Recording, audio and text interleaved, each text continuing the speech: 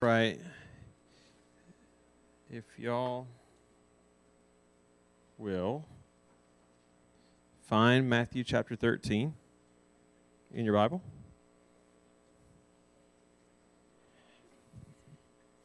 So here we are again in Matthew 13. Where it's in Matthew 13, Matthew records a whole series of parables that Jesus told, 6 of them. In fact, and we've already looked at a number of the parables in this chapter. We looked at the purpose of the parables found here, the parable of the sower and its explanation. The last couple of weeks we've done like 4, the parable of the hidden treasure and the pearl of great value, as well as the mustard seed and the leaven. I think after tonight we're just going to have potentially one more parable in this chapter to look at. But tonight we're going to look at one of the other more prominent parables in it, which is the parable of the weeds. As Garrett just prayed, the parable of the weeds, which, like the parable of the sower, is one that Jesus himself gave the explanation to, or for, when the disciples asked for it.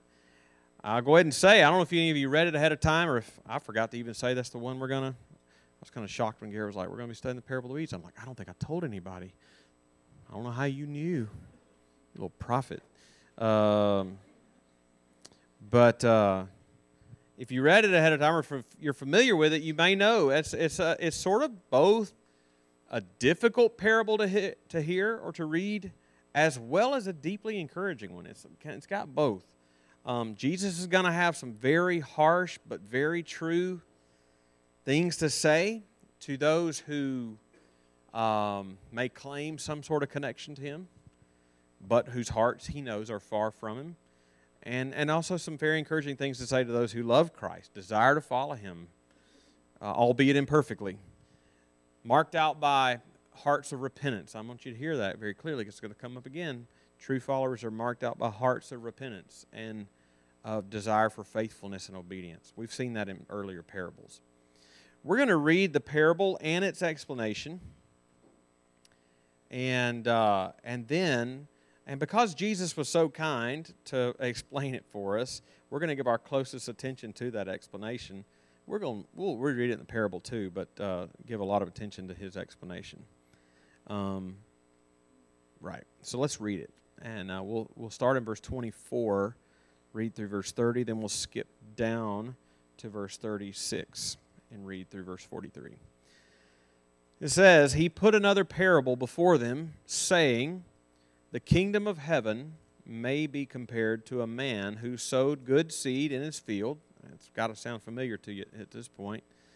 "But while his men were sleeping, his enemy came and sowed weeds among the wheat and went away. So when the plants came up and bore grain, the weeds appeared also. And the servants of the master of the house came and said to him, 'Master, did you not sow good seed in your field? How then does it have weeds?' He said to them, 'An enemy has done this.' So the servants said to him, 'Then do you want us to go and gather them?'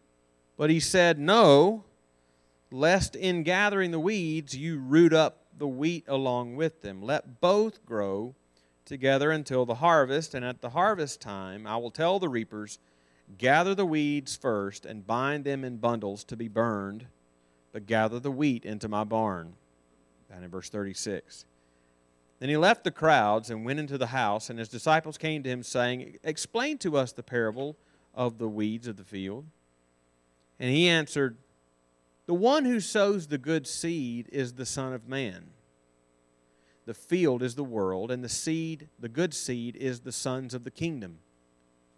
The weeds are the sons of the evil one, and the enemy who sowed them is the devil. The harvest is the end of the age, and the reapers are angels. Just as the weeds are gathered and burned with fire, so will it be at the end of the age. The Son of Man will send his angels, and they will gather out of his kingdom all causes of sin and all lawbreakers, and throw them into the fiery furnace. In that place there will be weeping and gnashing of teeth.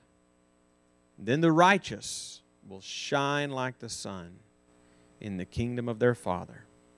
He who has ears, let him hear.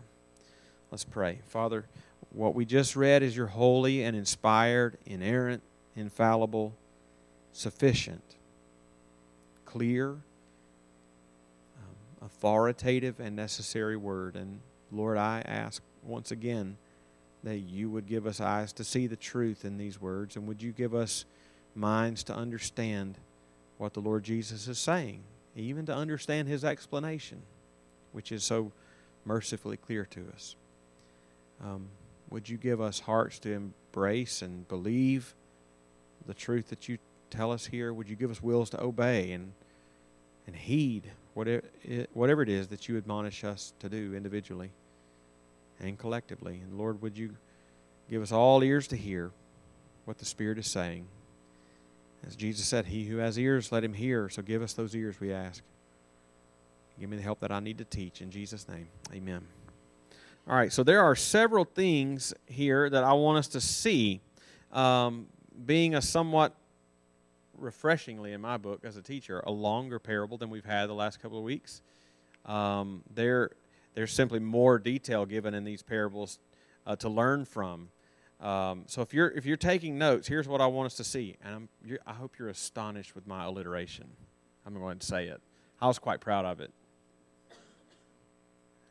So first, we're going to note the sovereign sower. The sovereign sower. That's amazing, right? It gets better. So Jesus here is like using, again, an agricultural metaphor, that of sowing seed. So we'll think about the sovereign sower first.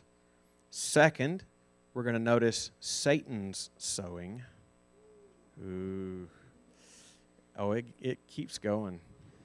So this is a good reminder that Satan is active in the world, opposing the kingdom of God, opposing the church. Third, Jesus is going to describe what I'm calling a surprising sifting. A surprising sifting at the end of the age. As fun as that is, it was one of the more difficult aspects of the parable, this and the next point, which, fourthly, is Jesus' description of a sobering sentence for the wicked. A sobering, I've never had such applause for my points. Judgment, there's got one more. The passage is going to end with a brief description of what must be a surreal salvation. Yes. Let's pray. No, yeah, I say surreal just because that's the first word that came to my mind when I think about the description Jesus gives of it. So, all right. That's what we're going to see. So let's dive into it. Think first about the sovereign sower. So I think this is a point that I made a couple of weeks ago, I think. It may have been more than a couple of weeks ago. It may have been when we talked about the parable of the sower, but it's worth seeing again tonight. Jesus begins this parable in a very familiar way. One that we've seen just repeatedly in recent weeks, with a comparison statement. He says in verse 24, the kingdom of heaven may be compared to. That's the very nature of what parables are. They're comparison stories, comparison of normal things with heavenly things. It may be compared to a man who sowed good seed in his field. And again, Jesus is using these very ordinary but profound stories, using images that are so simple to teach us a comparison of what the kingdom of Christ is like. And here it's, again, a man sowing seed in his field. We have come across that imagery so many times. We've seen it a couple times in this chapter, this very chapter. Certainly with the parable of the sower, we saw that one. Remember, we just saw it last week in the parables of the mustard seed and the leaven. The mustard seed was a man scattering the mustard seed to sow the seed into the ground. It's not seed, but in the parable of the leaven, the woman was putting the leaven into the flour. That's the same idea. In both of those instances, that we've seen already, and we should do it again. We rightly emphasized our role in the expansion of Christ's kingdom on earth. Our role in that. Our role expressed in faithfulness to bear witness to the gospel, to bear witness to Christ, to share the gospel. And that's not anything new, but it's something we should still always keep. You know, if you're like me, as I go throughout my day, consciously bearing witness to Christ is the easiest thing to just neglect. And so I have to keep that in front of my mind constantly, that as I go about my day, I need to be looking for opportunities to bear witness to Christ. This is, and you know, Jesus at the very end of this gospel, Matthew, is going to give a great commission to his 11 disciples. You know, he tells the 11 sitting there in front of him to make disciples as they're going, baptizing them and teaching those disciples to obey everything that Jesus had commanded. Well, if we're to teach those disciples everything that Jesus commanded, the most recent command he just gave is to make disciples, right? And so that's how the Great Commission comes down to us. It's in the spiritual DNA of a follower of Christ to make disciples. And those are the last words of Jesus before he ascends back to the Father in the book of Acts, in Acts chapter 1. He told the gathered disciples they would be his witnesses in Jerusalem and in Judea and Samaria and to the ends of the earth. We bear the name of Christ everywhere we go. I need you to think about that. We bear the name of Christ with us everywhere we go, and our words and our actions to the people around us are going to be a witness to him, whether we want it to be or not. It's either going to be a faithful one or a poor one, right? But it's undeniably the repeated testimony of the New Testament that we have the seed of the gospel, and our job as his followers is to sow that seed widely, to switch metaphors, to be fishers of men. But the thing we notice in this parable right here of the weeds tonight, particularly in Jesus' explanation of it, is that there's another layer to it. There is another layer to it. When Jesus explains the point of the man sowing the seed in his field, he says in verse 37, the one who sows the good seed is who? The Son of Man. That's his own. That, by the way, Son of Man is Jesus' favorite title to give to himself, even more than Son of God, Son of Man. Now, when he says the one who sows the good seed is the Son of Man, there's a couple of ways that you could take that, in my view. On the one hand, the most obvious way that you could understand Jesus saying that he himself is the one sowing the good seed is the simple and obvious fact that he's the one telling these parables.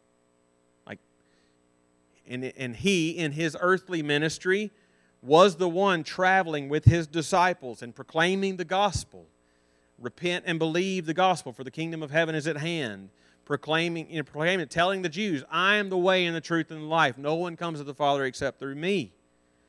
In that way, Jesus, in his earthly ministry, went from place to place to place for 3 years, bearing witness to himself and bearing witness to the gospel that he was bringing to pass. In many places, he was well received. He was not in every place. In his hometown, he was not well received. That's the easiest and most obvious way to understand what Jesus means when he says the Son of Man is the one who's sowing the good seed. I don't think biblically, though, that's the only way we can understand that. Or that the Bible even leads us necessarily to think that that's the only thing it means. For time's sake, let me just give you one example about the other aspect to this. And think about the book of Acts. How does the book of Acts begin? Acts 1:1. In my first book, Theophilus, this is Luke, the gospel writer, writing this. In my first book, Theophilus, I have dealt with all that Jesus began to do and to teach. I have dealt with all that Jesus began to do and teach. That would be referring to Luke's gospel. he was in the gospel, he's recording what Jesus began to do and to teach.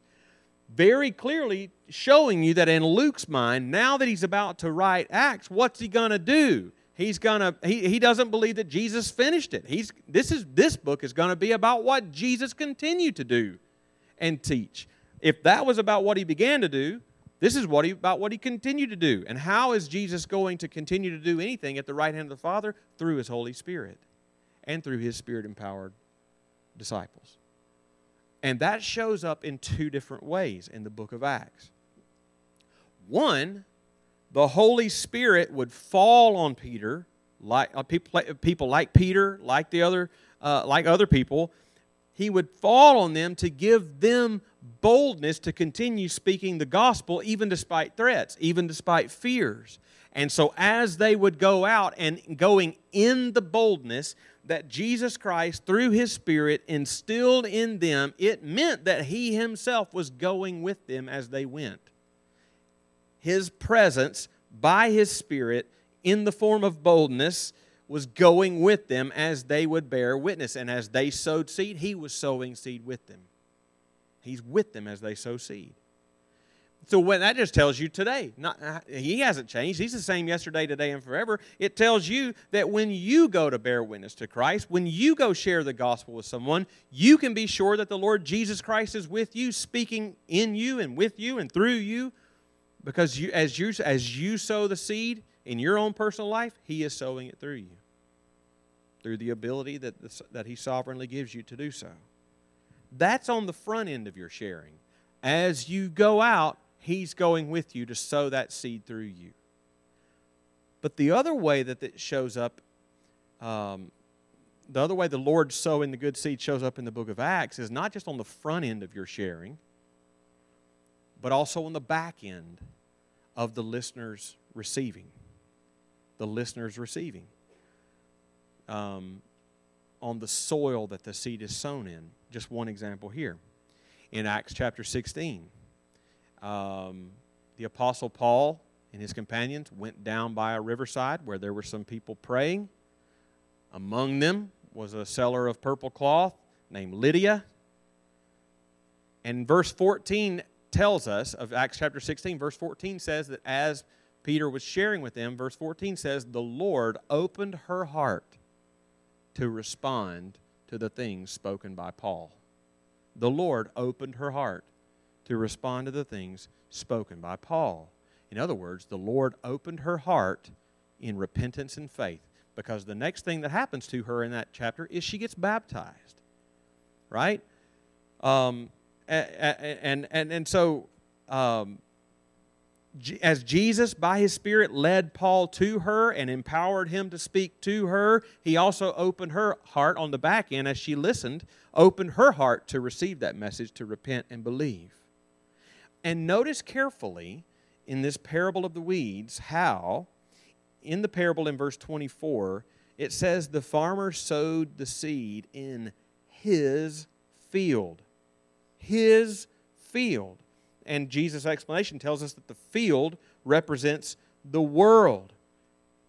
So the world that what? Belongs to Him, over which He is sovereign. So when in the parable Jesus says that He is the one sowing the good seed, it reminds you that He is a sovereign sower. He is the one who is with you to help you share, even when you're scared or nervous or you don't know what to say. And He's also sovereign over the hearts of those who hear the message. You can even screw the message up sometimes. And the Holy Spirit still works in the heart of someone who is listening.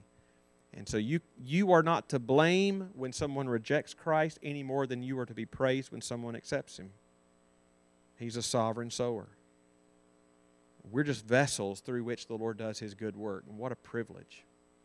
We need to remind ourselves of that. But this parable also makes clear that the Lord through us isn't the only sower. Satan is sowing his own seed in the world. So think with me quickly about Satan's sowing. In the parable, Jesus says in verse 25 that when the farmer went to sleep, an enemy came and sowed weeds in the field. Jesus explains in verse 38, in His explanation, that the weeds are the sons of the evil one. And in verse 39, that it's the enemy who sowed them, and that enemy is the devil. We don't have a lot of time to spend here, but Jesus very clearly does this in real life, says this in real life in other places, like in John 8. John 8's a fascinating chapter. John 8, early or midway through John 8, it says there were some Jews who believed on him. Man, Jesus saw through that, because later on in that same chapter, Jesus said to those Jews who had believed in him that he said, "You are of your father, the devil, and your desire is to do your father's will." Like, they were of their father, the devil. Paul said in 2 Corinthians 4:4 that the God of this world, little g God, I take that to be the evil one, the God of this world has blinded the minds of unbelievers to keep them from seeing the light of the gospel of the glory of Christ. Or think about this passage, 2 Timothy 2, verses 25 and 26. 2 Timothy 2, 25 and 26. Paul tells Timothy to correct his opponents with gentleness. Why? Why correct your opponents with gentleness, Paul? God may perhaps, listen to this, God may perhaps grant them repentance. He's a sovereign sower. He may grant them repentance leading to the knowledge of the truth, and they may come to their senses, Paul says, and escape what? Escape from the snare of the devil after being captured by him to do his will. This is a constant theme in the New Testament. Satan is active in the world. We saw that very clearly for those of you who were here last year when we studied through the book of Revelation on Sunday mornings. You may remember that a prominent thing in the book of Revelation are these two beasts, the beast that arises out of the land and a beast that arises out of the sea. Those are depicted as two tools at Satan's disposal to use in the world. And the one beast represented oppressive governments that keep people from trusting Christ through their oppression, through the fear that they instill, the violence that they inflict. But the other beast represented everything in the world that lures people away from the gospel through pleasure, through deceptive philosophies, through deceptive religions, through prosperity and comfort.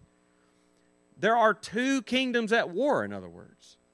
There's a kingdom of darkness and a kingdom of light. And Jesus knows that the kingdom of darkness, he's not going to win in the end, as this parable is going to absolutely make clear, but it nevertheless does battle into that final day. Satan is active in the world, doing his best to blind minds, to harden hearts, to influence wills.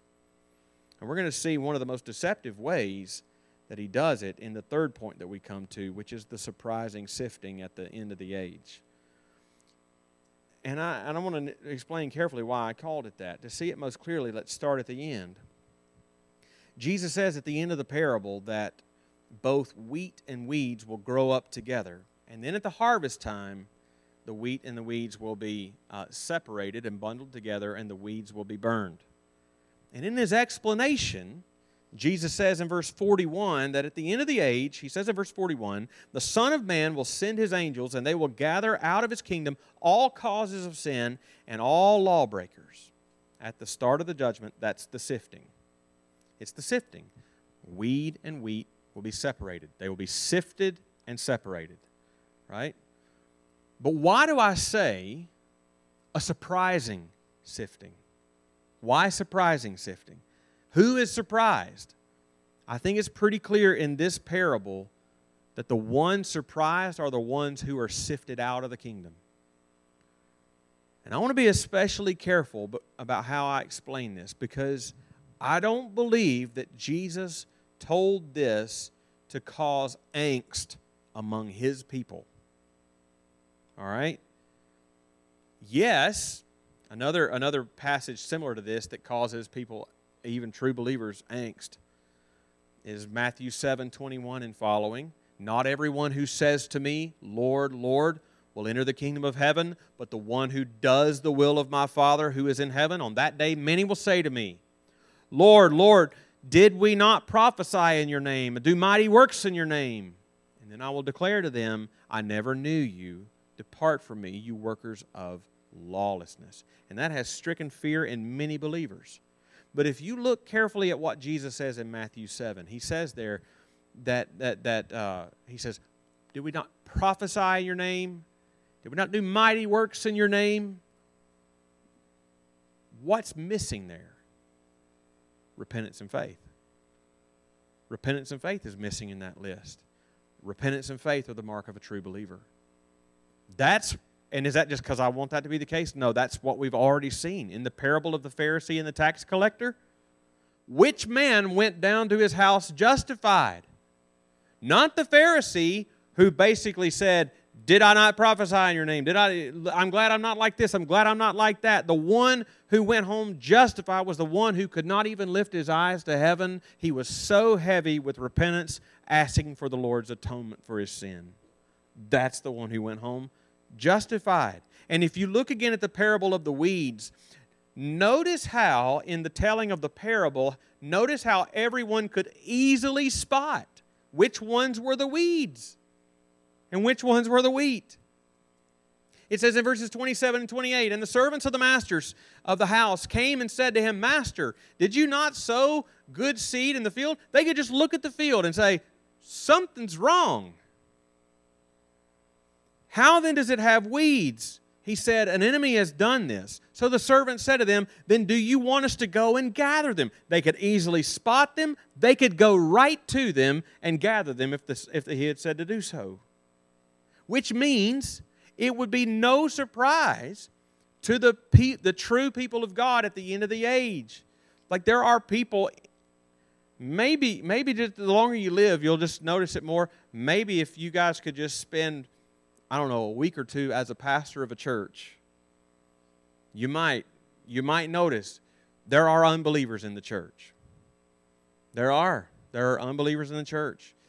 And they don't always make for good days for pastors.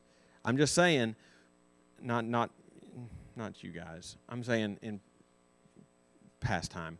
But all that to say, as a pastor, it was pretty clear to me who I'm not even sure if they're born again because of the way they act. Because it's just really obvious. It's so obvious in whom a person is the Spirit of God. And the way they talk, and the way they confess, and the way they are humble, and the way that even if they're prideful 1 minute, they don't stay that way, right? The Holy Spirit brings them to repentance. There are people, the ones who are surprised are not the true believers who are repentant and believing. Those who are surprised will be those who put their confidence in the wrong thing. Right? They've never understood the gospel, and Satan is very happy for them to believe that they're fine. But true believers know the mark of true believers. It's repentance and faith. So while that is a surprising sifting coming for some, there's peace for those who walk in repentance and faith. And as we near the conclusion of this parable, it concludes with two ends, one for the wheat, one for the weeds. And so first he mentions the sobering sentence that will be handed down to unbelievers. In the parable, the weeds are gathered first, they're bundled, and they're cast into the fire to be burned. And in his explanation, Jesus says in verses 41 and 42, the Son of Man will send his angels, and they will gather out of his kingdom all causes of sin and all lawbreakers and throw them into the fiery furnace. In that place there will be weeping and gnashing of teeth. That's a sobering sentence. Sobering not only because there will be torment and weeping and gnashing of teeth, like he says, but also because Scripture elsewhere tells us that will be not only true, it will be eternal. It'll be everlasting. That's what we're told in the last chapter of Isaiah, the last two chapters of Isaiah, as well as in the New Testament. And let me just say a quick word about that before we come to the final point, because there's really not a whole lot to elaborate on with this final judgment. It is what it is. So I'll just chase a slight rabbit trail for just a minute on this point. Some people wonder, and I've been asked, why must hell be endless? Why must hell be everlasting? Does somebody's sin on earth actually merit everlasting punishment? Maybe they'll say, well, okay, for Hitler, everlasting punishment. But not everybody's Hitler.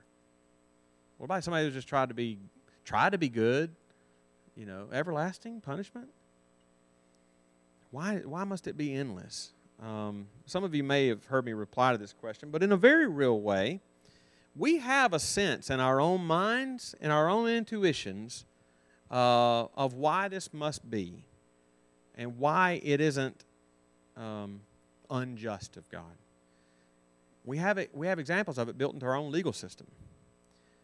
If somebody got, this is a silly example, but I think it makes the point. If somebody got a pistol made out of chocolate, all right, dark chocolate pistol, and ran up to you and said, bang, bang, bang, pointed it at you and said, bang, bang, bang, you would think that's a weirdo,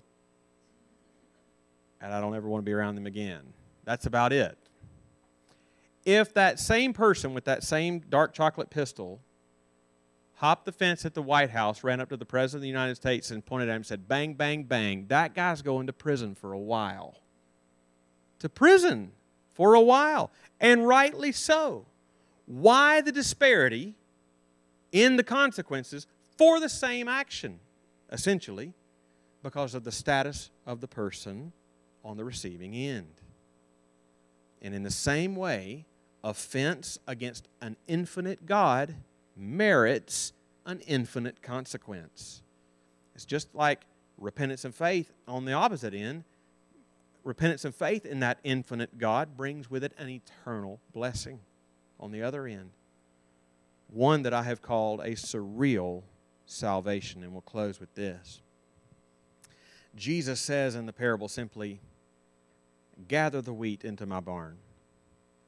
Doesn't seem very surreal. Seems quite ordinary. But listen again to the language he uses of the meaning of that in his explanation in verse 43.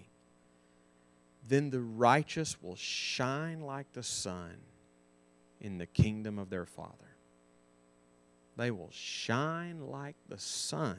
I'm not exactly sure what that's going to look like, but I have to believe it will be a surreal experience in a most wonderful way. And not only that, but combined with what he's just said a couple of verses earlier, that out of his kingdom all causes of sin and all lawbreakers will be gone. All causes of sin. Nothing in that place on that day will be a cause to sin. Nothing inside me, nothing outside me. And no lawbreakers. It's not just, that's amazing because I am for show a lawbreaker. And yet I'll be there. Can you imagine? Maybe on that day, I'd have to imagine this kind of stuff. I mean, maybe on that day, in real time, we will see Jesus, glorified Jesus. We will see Him face to face. And once we do that, then it will just, everything else will just make sense. It'll just feel normal. Maybe it'll just feel normal that no causes to sin, no law, it's just shining like the sun. And that just seems normal in that moment because I've seen Jesus. Maybe that's the case. But the only vantage point that I have right now, which is my own sinful and weak heart and mind, one that is just drowning in causes to sin and drowning in lawbreakers in my own heart and around me. We're just a bunch of them. Like,